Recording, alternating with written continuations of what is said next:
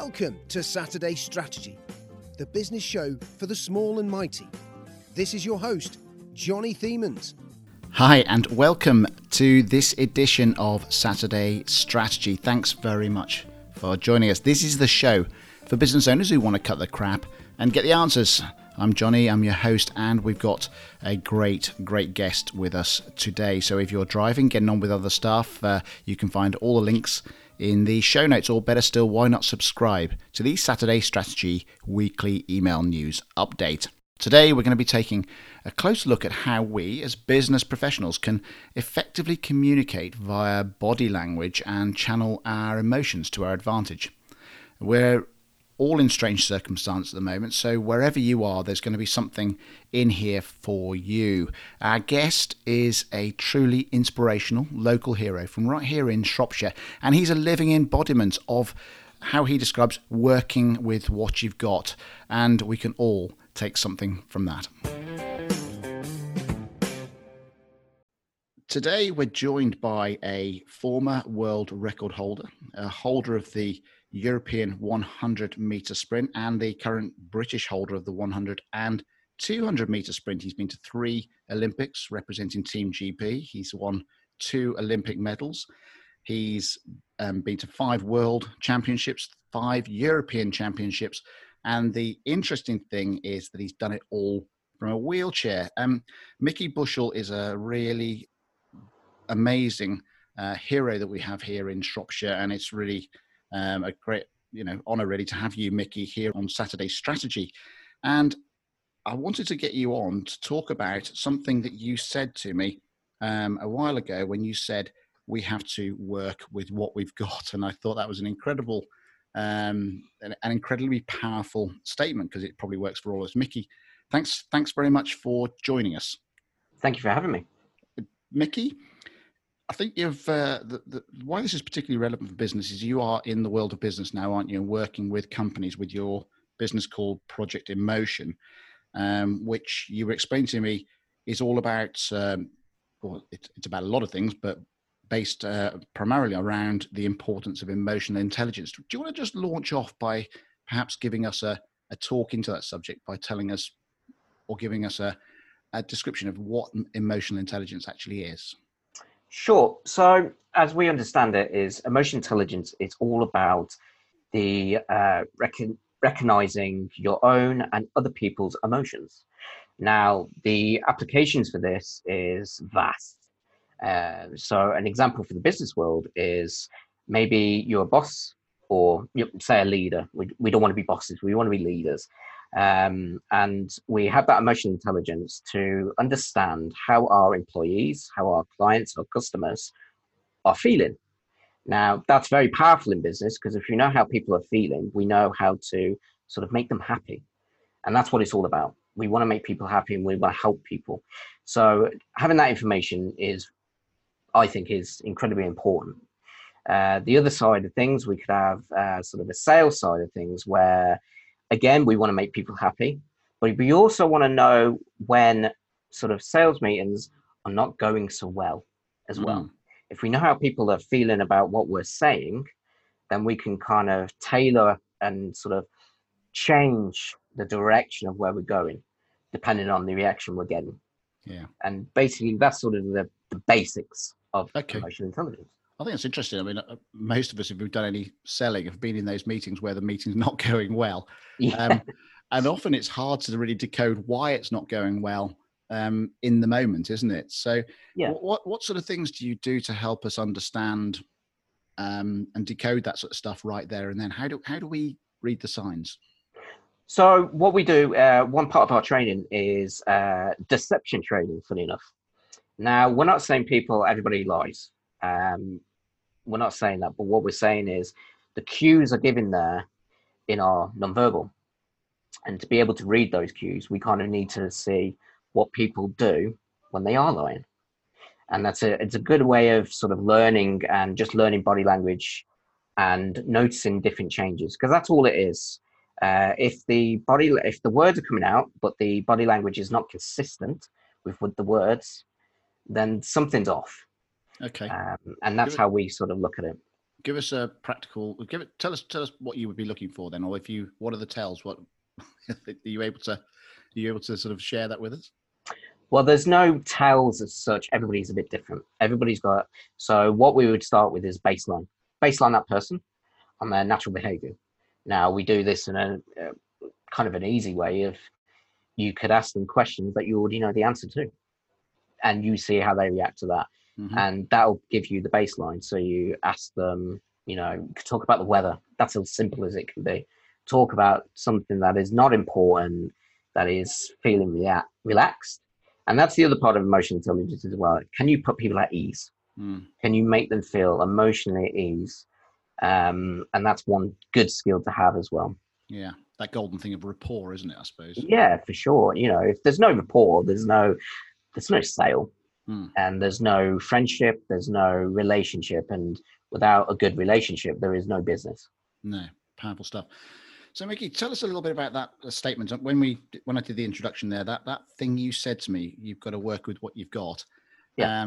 It really resonated because, what we would see from the outside as being a hugely sort of limiting factor, you seem to have just taken in your stride and treated it as part of life and got on and become an elite athlete. How can we take that as an inspiration and apply it to our own lives? How does that relate to the rest of us?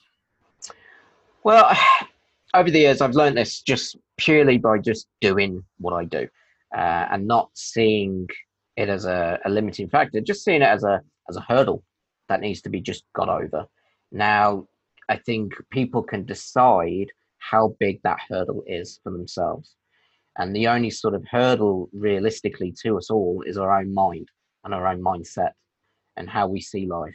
I learned this as well, and it really resonated with me, actually, when I was a couple of years ago, when I was over in Australia with my ex coach. And I was a little bit unfair. I was just coming back up from injury. I had a shoulder and elbow injury, so I was out for about 4 or 5 months of training. And I went over to Australia to try and get fit again and do some races. And I was always complaining for the first part of the week, complaining about how unfit I was, how sluggish I felt, and some other aspects. And he kind of just sat me down and he goes, "Look," he goes, "Yeah, you are unfit.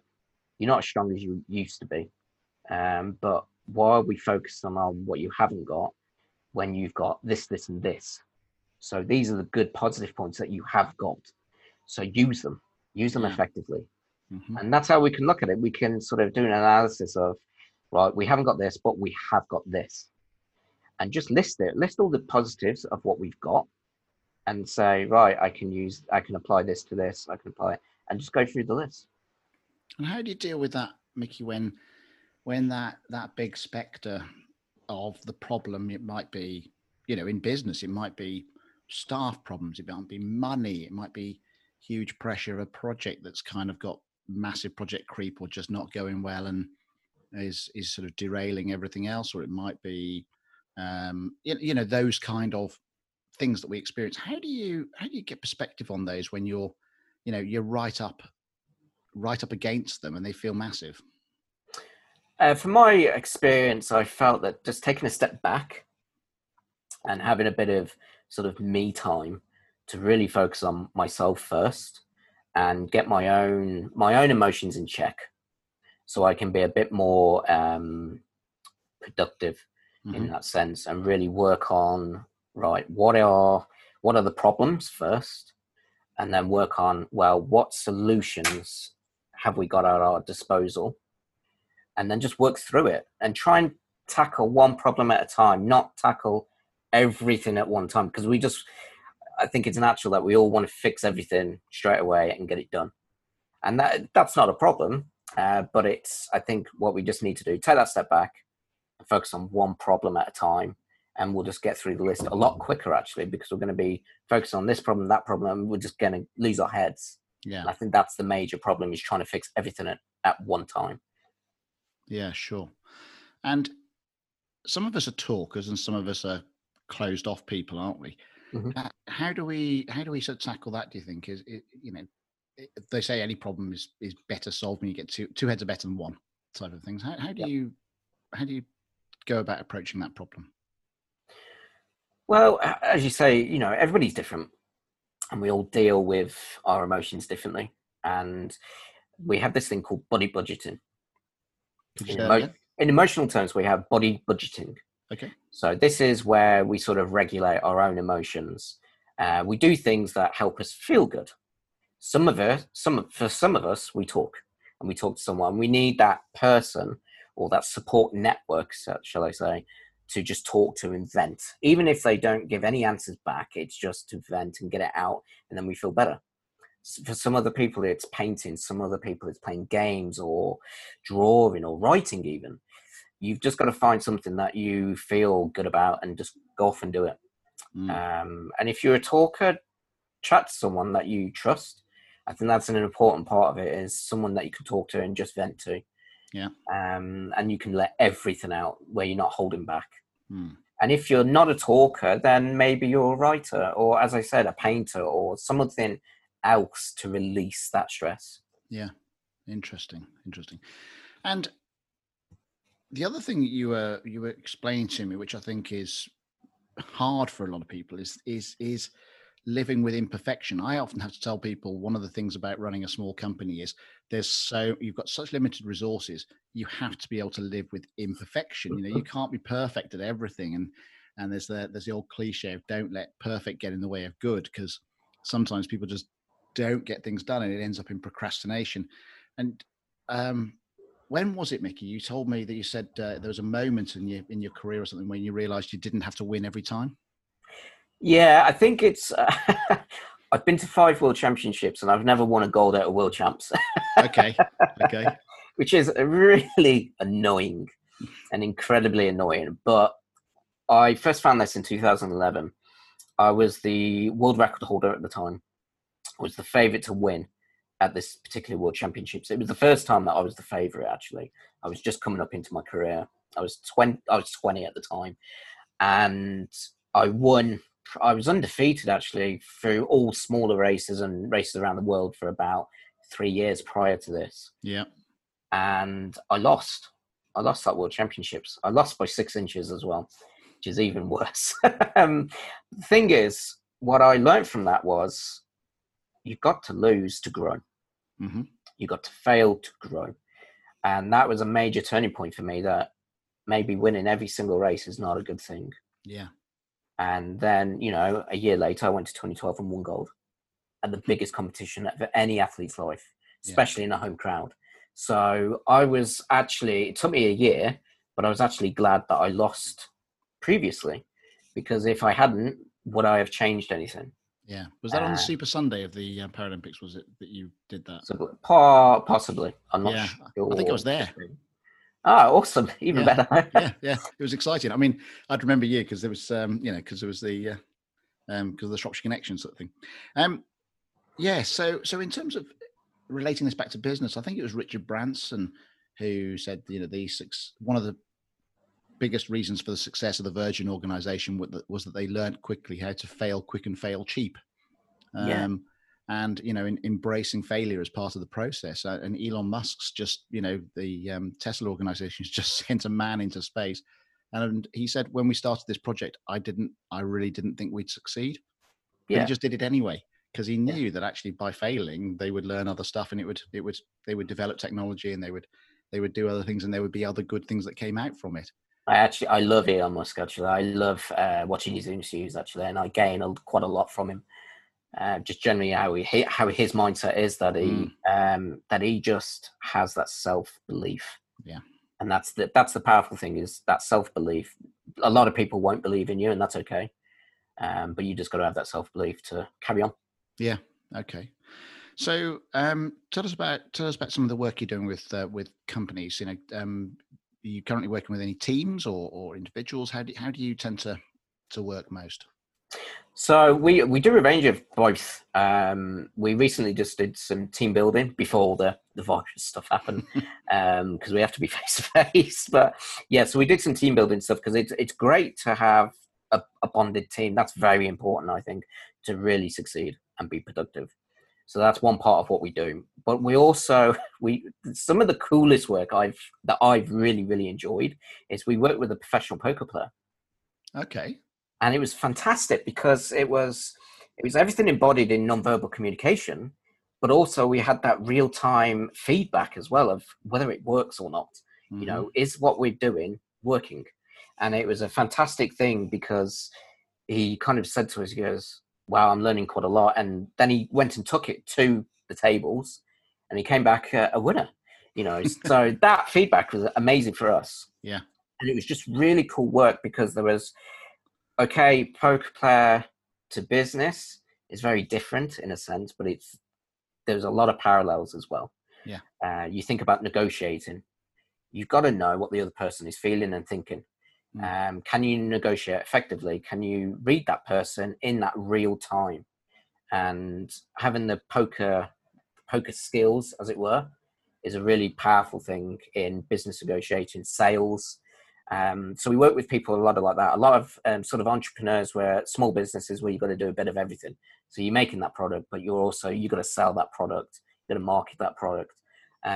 So having that sales skill, I think, is one of the most important skills out there. 100%. Yeah. I think even if in a management role, you're selling, aren't you? For sure. Yeah. You're getting your employees to buy into your vision. So everything is a sale. Yeah. So how do you go about, you used a great word, you led me beautifully to that. How do you go about setting those long-term goals? I presume you sit down with your coach, do you? I'm talking now, going back to your sports world. When you're sitting down with your coach, do you set goals for, we're going to focus on the Olympics, or how do you do that? Well, it's changed over the years, actually. So when I was sort of a more junior athlete, the goal was just to have fun. That was it. Just have fun. And then when it started getting serious, the goal was still have fun. And that's one goal that has never changed. If you don't have fun, don't do it. That's my motto, actually, for business, for anything, sport, life, whatever. If you're not having fun, don't, just stop, because there's just no point to it. You're not going to do it well. But the goals we always look to get a certain time, qualifying time, a certain standard we always wanted to reach. And when I was younger, it was kind of making the team for GB. Yeah. And I at 16, I made it for a world championship. So that was my first ever world championships. I never made a final. But, I was 16. I was probably the youngest by 10 years. So the next goal was to make a final. But 2 years later, I made Beijing. We made a final, and then we won a medal. And we were like, So we jumped a few steps now within 2 years. That's a big step, given the time frame. So the next sort of goal was, well, okay, we've got 4 years to the next one for London. So the goal is to win gold now. And then, so the year later after Beijing, I broke the world record. So we're like, where do we go now? We've got 3 years to keep focused and keep pushing. Yeah. So the time and the stopwatch became the goal now. How fast can we make this world record? Can we make it unbeatable?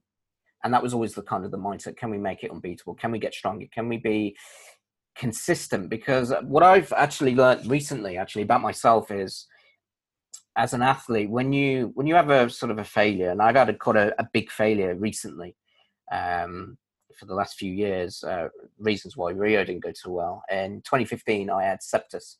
Okay. I was out for 9 months. The specialist said I was about 12 hours from just kaput. Oh. So it was a big illness. So it put things into perspective of, okay, so we've had this. I went to Rio. I had a lot of sort of mental problems with feeling good and just feeling very, very low.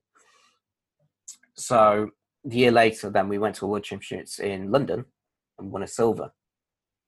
So those 2 years of really bad times was just a stepping stone to more success. Yeah. So that's what we look at. Yeah. And that's the goals. So I think particularly during this testing time, Mickey, I think if anybody was to be feeling any of those pressures of it being a tough time or anything else like that, then actually we are going to get through this, aren't we? There is going to be a tomorrow. and it's working out what that tomorrow looks like and setting some new goals and then putting the steps in place to get there. Yeah, it's kind of, what's your end goal, first of all? What is the goal you want? And then working backwards of how to get it. And that's how we always look at the Paralympics, right? So say now, for example, winning a medal, winning gold in Tokyo is the goal. How do we get there? What do we need to do? What are the steps leading up to Tokyo? And just reverse engineer it backwards. And then we can have the planning set and we just apply it. Things are obviously going to change as well. Things are going to go wrong. And it's just how we adapt to those problems is the real skill, I guess. Okay, Mickey. We're just coming towards, we're only just touching on this this subject. There's a lot to it.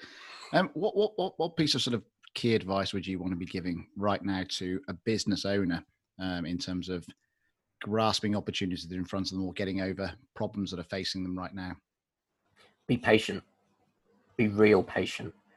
And don't sort of focus on short-term happiness.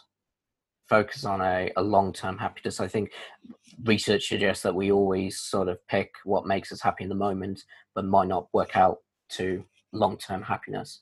And I think a lot of decisions are built on that. And I think if we can change that sort of, sometimes it's the decision we make in the moment is not always going to feel good, but long-term is going to be beneficial. So it's having that sort of mindset of, right, I'm not happy right this second, but in the long term, I will be. I think about this a lot with diet.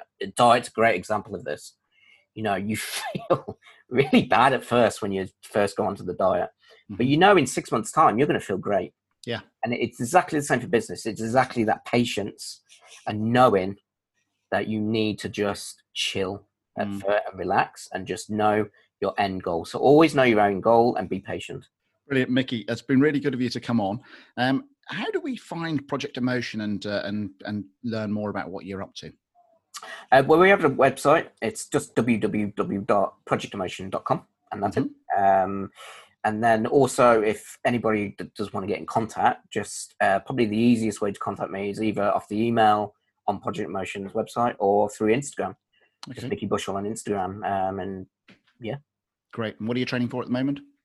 Tokyo. That's it. Brilliant. Tokyo. Yeah. Single focus. Yeah. Well done. Mickey, really great to have you on. Great parallels there. Very, very interesting. And thanks for sharing that all with us. Thank you for having me.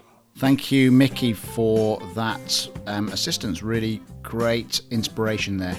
And that is it for this episode of Saturday Strategy. Thanks very much for sticking with us to the end. If you wanted to reach out and contact me, then you can do so using WhatsApp, which is 07977 437 360, and that's my personal mobile number.